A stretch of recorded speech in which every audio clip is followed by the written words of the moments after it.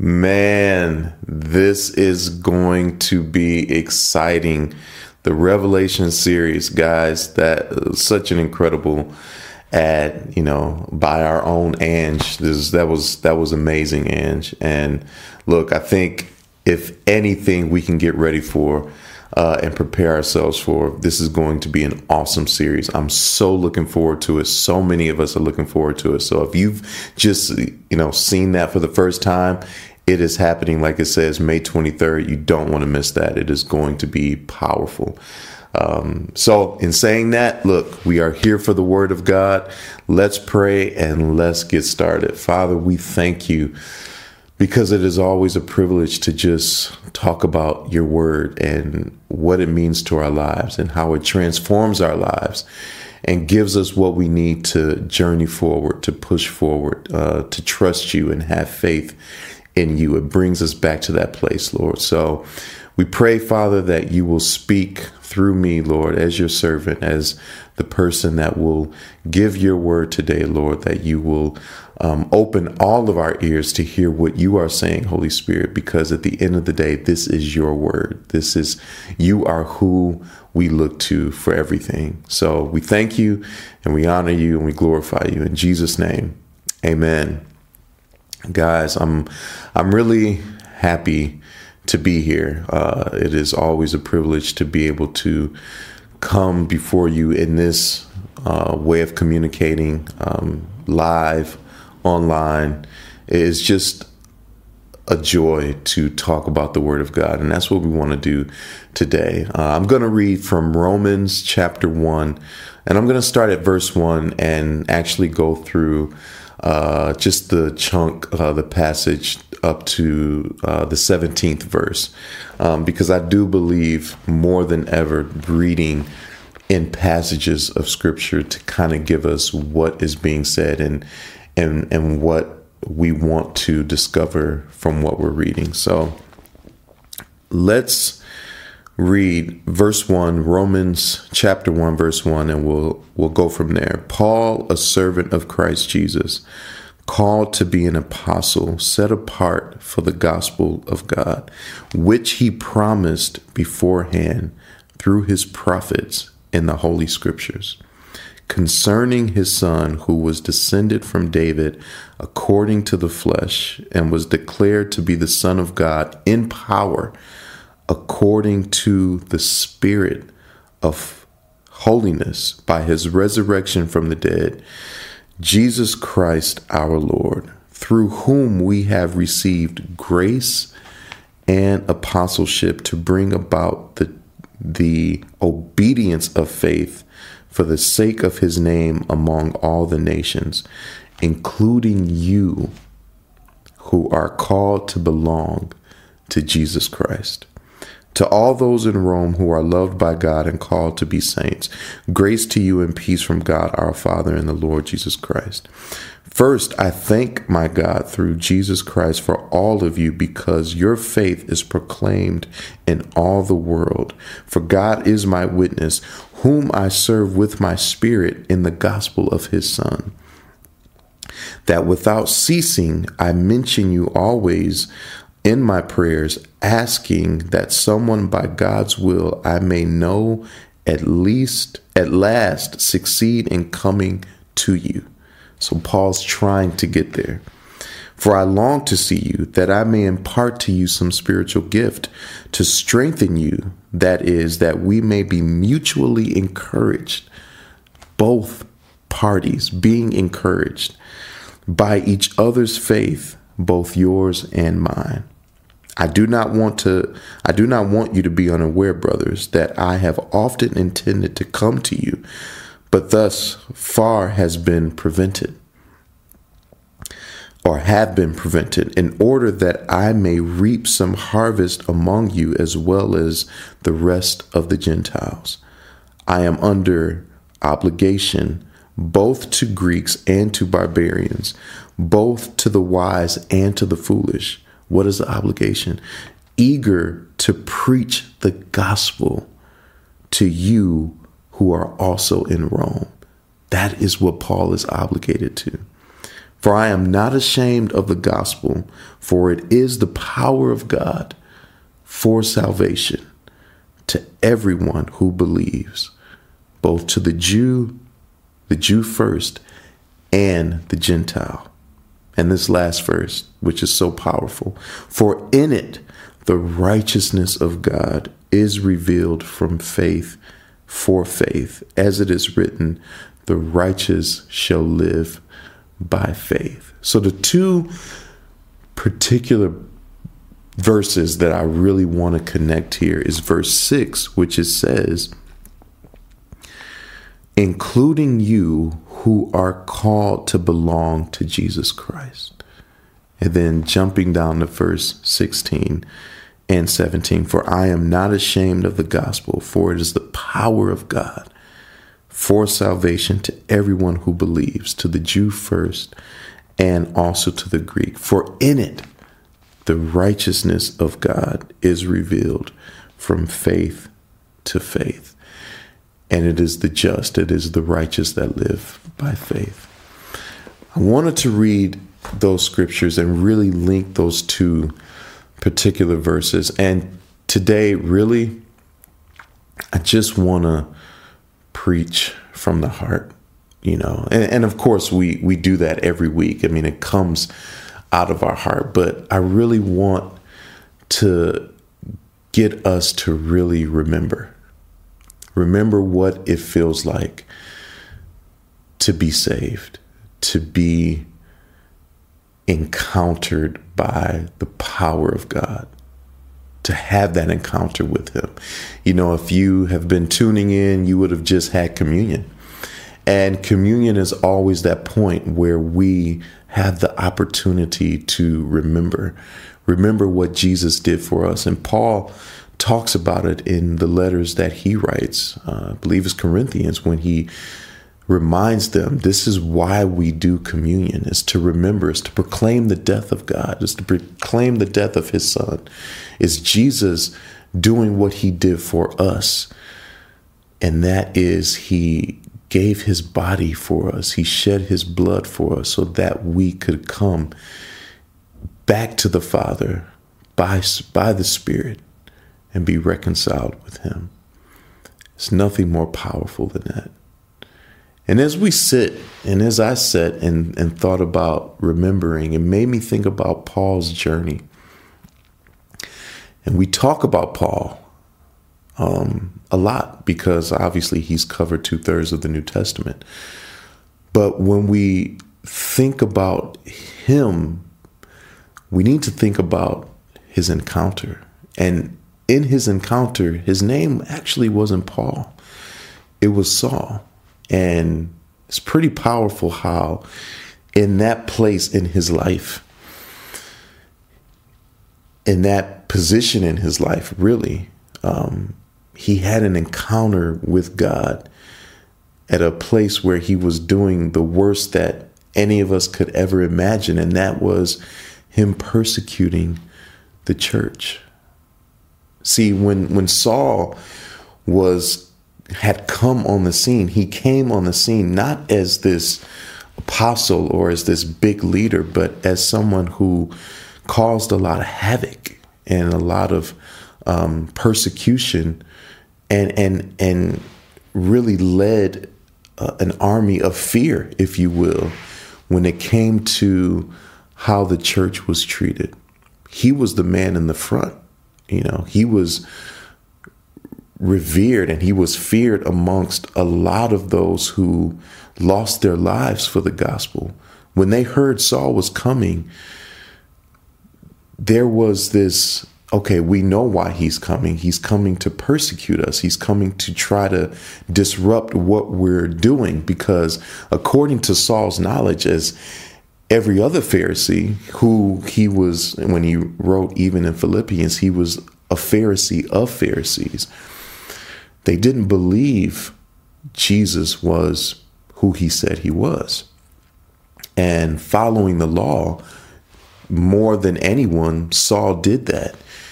And according to the law of Moses, he couldn't find how Jesus would be the Messiah. He did not believe this. And this is what he went with. He went with what he believed, and he believed it wholeheartedly that the church was false. They were blasphemous. They were not what he read and what he was highly educated in. So what did he do? He persecuted the church. And it's amazing when you read his radical encounter, we see it as radical because we see what happened. It's written about, And of course, if you were there, it would have been radical. He's on his beast. He's with a few guys. They're on their horses. They're riding to Damascus. And all of a sudden they see this bright light, so bright, so immediate that it knocks them off of their horses, knocks them right down. Not a person coming and hitting him. No, this light completely knocks him down. And Saul hears a voice. The others hear something, but they describe it as a thundering sound, I believe. But Saul is really clear on what he's hearing. And what he hears is a voice that says, Saul, Saul, why are you persecuting me? It's pretty powerful because Saul's response is quite shaking. He actually says, who are you? So here you have a man who's been studying the law, knows the law like the back of his hand. He's a Pharisee of Pharisees, and he's asking, who are you? It's like, I read the scriptures, but I don't know who you are. And it's the same thing that Jesus tells the Pharisees. He says, you read this word, you study it, you know it, and yet you don't recognize who I am because it is this word that points to me. And you don't want to give it that authority. You don't want to really put it in my hands because I am the word that was made flesh. And so Saul asking, who are you? It's kind of like, wow, you of all people know this book, know this law, and yet you don't know who you're speaking to. So what's the response? Jesus says, I am he, I am the Lord, I am Jesus, I am the one you are persecuting. And at that point, he can't see the people that's with him. They lead him to a home, and we understand that story, that Ananias the prophet, he prays for him, he meets him, the scales fall off his eyes, and he becomes radically, changed with the baptism of the Holy Spirit. And the rest we can read throughout the scriptures because we see what Paul does in that point in his journey. So his encounter is incredible. It is incredible. But what's so important is that when you read through the scriptures, you can read how Paul, which is his name now, how he remembers. And for this week, for me, and this is what I mean, I really wanted to talk from the heart because I had this moment this week, and it was a moment of me just remembering. And the Holy Spirit, he spoke to me, and it wasn't even a voice. It was more of a memory that I had, and I could just remember being a kid at church and sitting in the pews. And of course, I grew up in church. I think when you speak to a lot of kids in church that just grow up, we don't necessarily have moments where we remember that God did something radically incredible, like we read with Paul or Saul, who became Paul. But we have to understand there's always a moment with God when he changes us. And as I'm saying this, I'm getting teary-eyed because it was real. I sat there, with my friends, and it just happened to be on a Sunday that we had a guest minister come in and preach, and it just seemed like every single word. Of course, when you're with your friends, you're kind of talking, you're kind of having fun, but that particular Sunday, as I sat there, I could just remember the words that he was saying and that he was preaching. And not so much that I remember everything he was saying like verbatim, but I remember what it was doing to my heart. And it was changing something. It was like something was hitting me that had never really happened before. And it just got my attention. And as I sat there, I'm looking around, even with my friends, and I'm like, man, maybe this is not hitting them like it's hitting me. And at the end, an altar call was made. And of course, being in church all my life, I never really knew or understood the importance of going to the altar and really, at that moment, surrendering.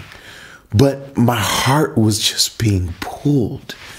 And as the Holy Spirit, which I completely understand now, was pulling it, I could recognize that this was something not out of obligation that anyone was making me do, but it was something from my heart that was telling me, you should go up and you should give your life. You should make a declaration. You should proclaim who Jesus is right now in your life. And even as I sit and think about that now, it just makes me want to be so thankful. And I'm doing my best to hold back the tears. But look, if they fall, they fall, because the joy in that moment, even as I was thinking this week, was like, wow, God, it is refreshing to remember and to think about what you did for me, even those years ago. I won't say how long ago, but being a child, you moved my heart in a way that I will never forget. And we have to remember, when it comes to who we are in God, when it comes to our purpose, why we're here. I think about the moments with Paul, because look, in this time we're living in, is so many things going on around us. So if you don't know what's happening, just go on social network, go on social, media, whether it's Facebook, Instagram, whether it's the news, whether it's Twitter, whatever it may be, you'll find what's happening around us globally, because we are in a global society now. And it's so easy to get caught up in the things that are going on in life, and that we try to connect with where life is going through our feelings. We try to connect and really, whether it's staying with a trend, staying with a fad, or really wanting to be accepted, we try to connect with our feelings, because it is our feelings that gives us that sense of, that like the dopamine in our brains get released. When we feel accepted, that speaks to us, and that becomes what we rely on. And I get it, especially with an incredible change from last year, dealing with the pandemic, even to now. Of course, things start to feel like the norm is coming back, but still, will it ever be what it was pre-COVID? No. So this whole just hook on social media is a way of gathering together, if you will, and just feeling that acceptance. And when you feel like you've been heard, when you feel like you've been recognized, it is that dopamine in our brains that kind of goes off, and those endorphins that we feel, that makes us feel alive. And we try so hard, when that tempers down and wears off, to get back to it. And so we do anything we can to make sure that happens again. And so we discover that our feelings is what we really grasp and what we really grab onto. And that becomes our truth. Because the moment we say, this is my truth, the moment we say, this is what I recognize to be true to me, then we get more affirmation behind society. People congratulate us for standing up and standing for what our truth is. And whether that lines up with the word of God, we're okay with it because it makes us feel good. Whereas our truth can never be what we have to latch onto or what we need to latch onto, because when we read the word of God, it is not our truth that saves us. It is not our truth that changes our hearts. It isn't.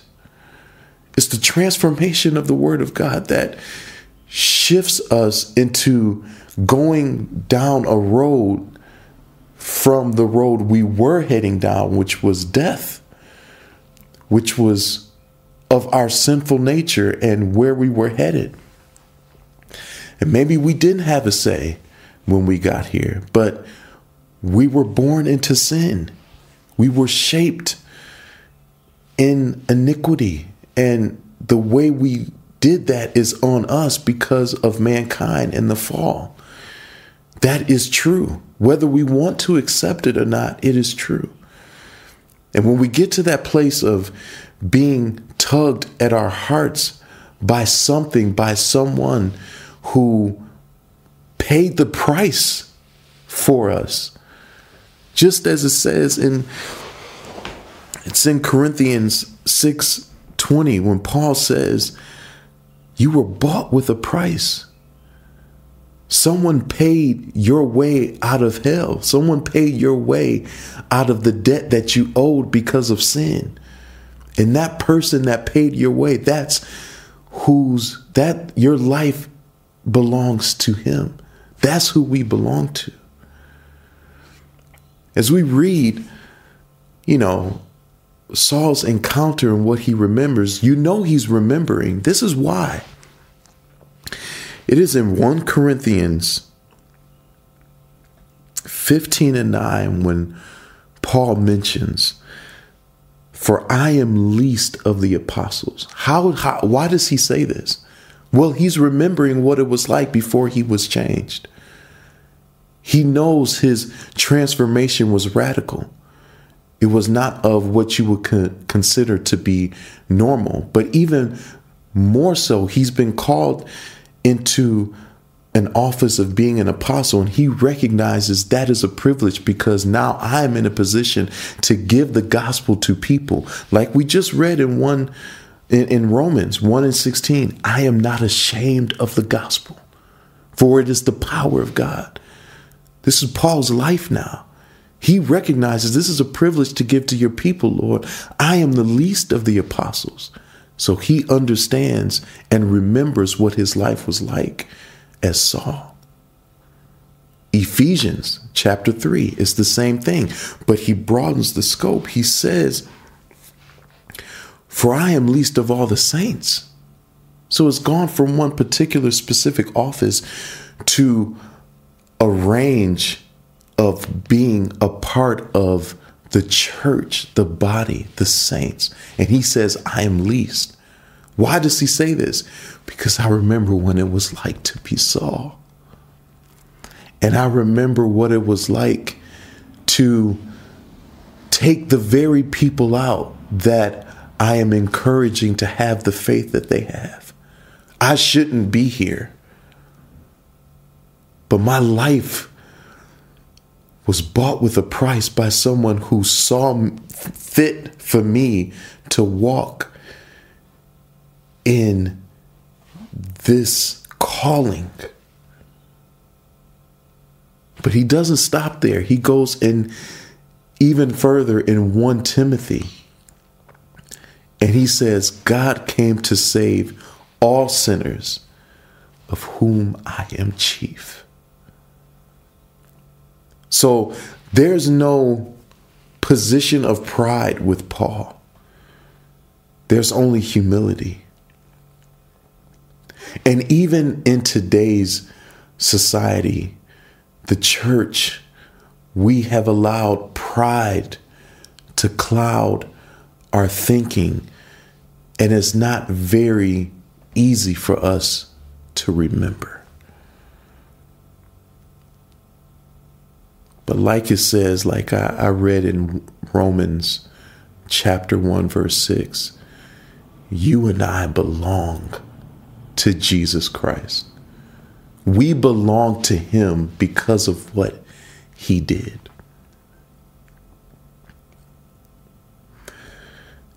Guys, we need each other. We need unity.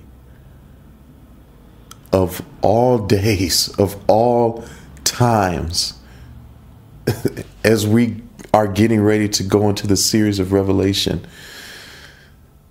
this is the time we need to be unified. We need to know who we are. We're not going to get that by how we feel.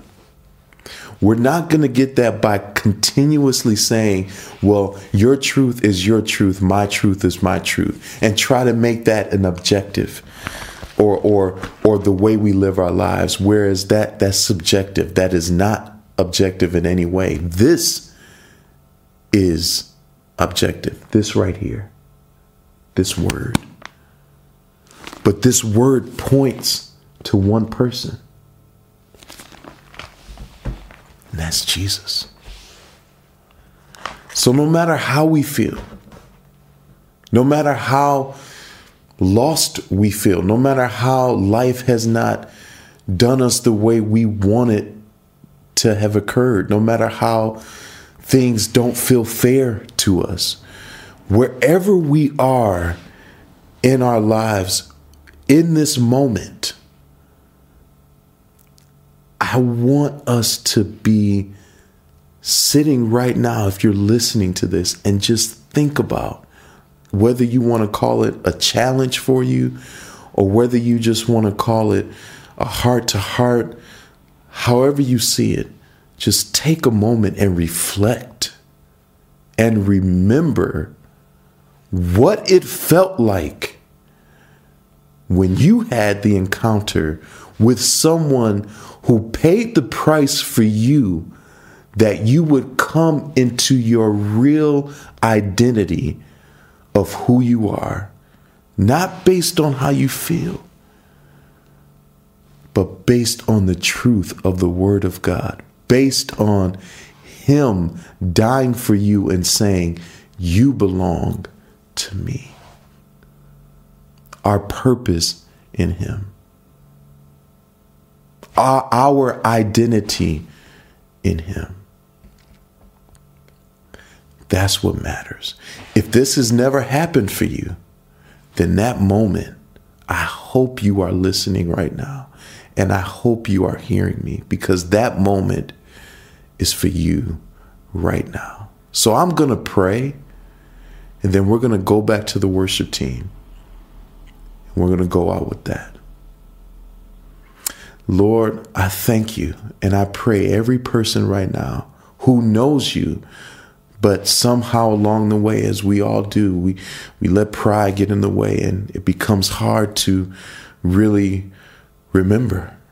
Lord, I pray now that you will speak to us, that you will show us what that moment was like, what it was like for us, but really what it was like for you.